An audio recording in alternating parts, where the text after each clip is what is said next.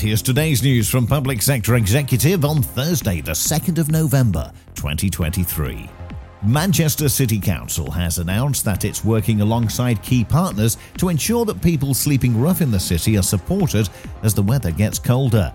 Additional support in Manchester will be activated after the temperature is forecast to drop below zero for a single night, despite the national benchmark being a forecast of 3 consecutive nights.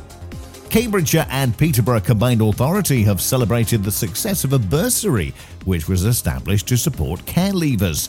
The Care Leavers Bursary was established thanks to the devolved control that the authority has over its adult education budget, helping to support care leavers as they look for opportunities at colleges and training centres. And that's the latest. Don't forget to like and subscribe to make sure you receive every new bulletin, and check out our stories in full on our website. It's publicsectorexecutive.com.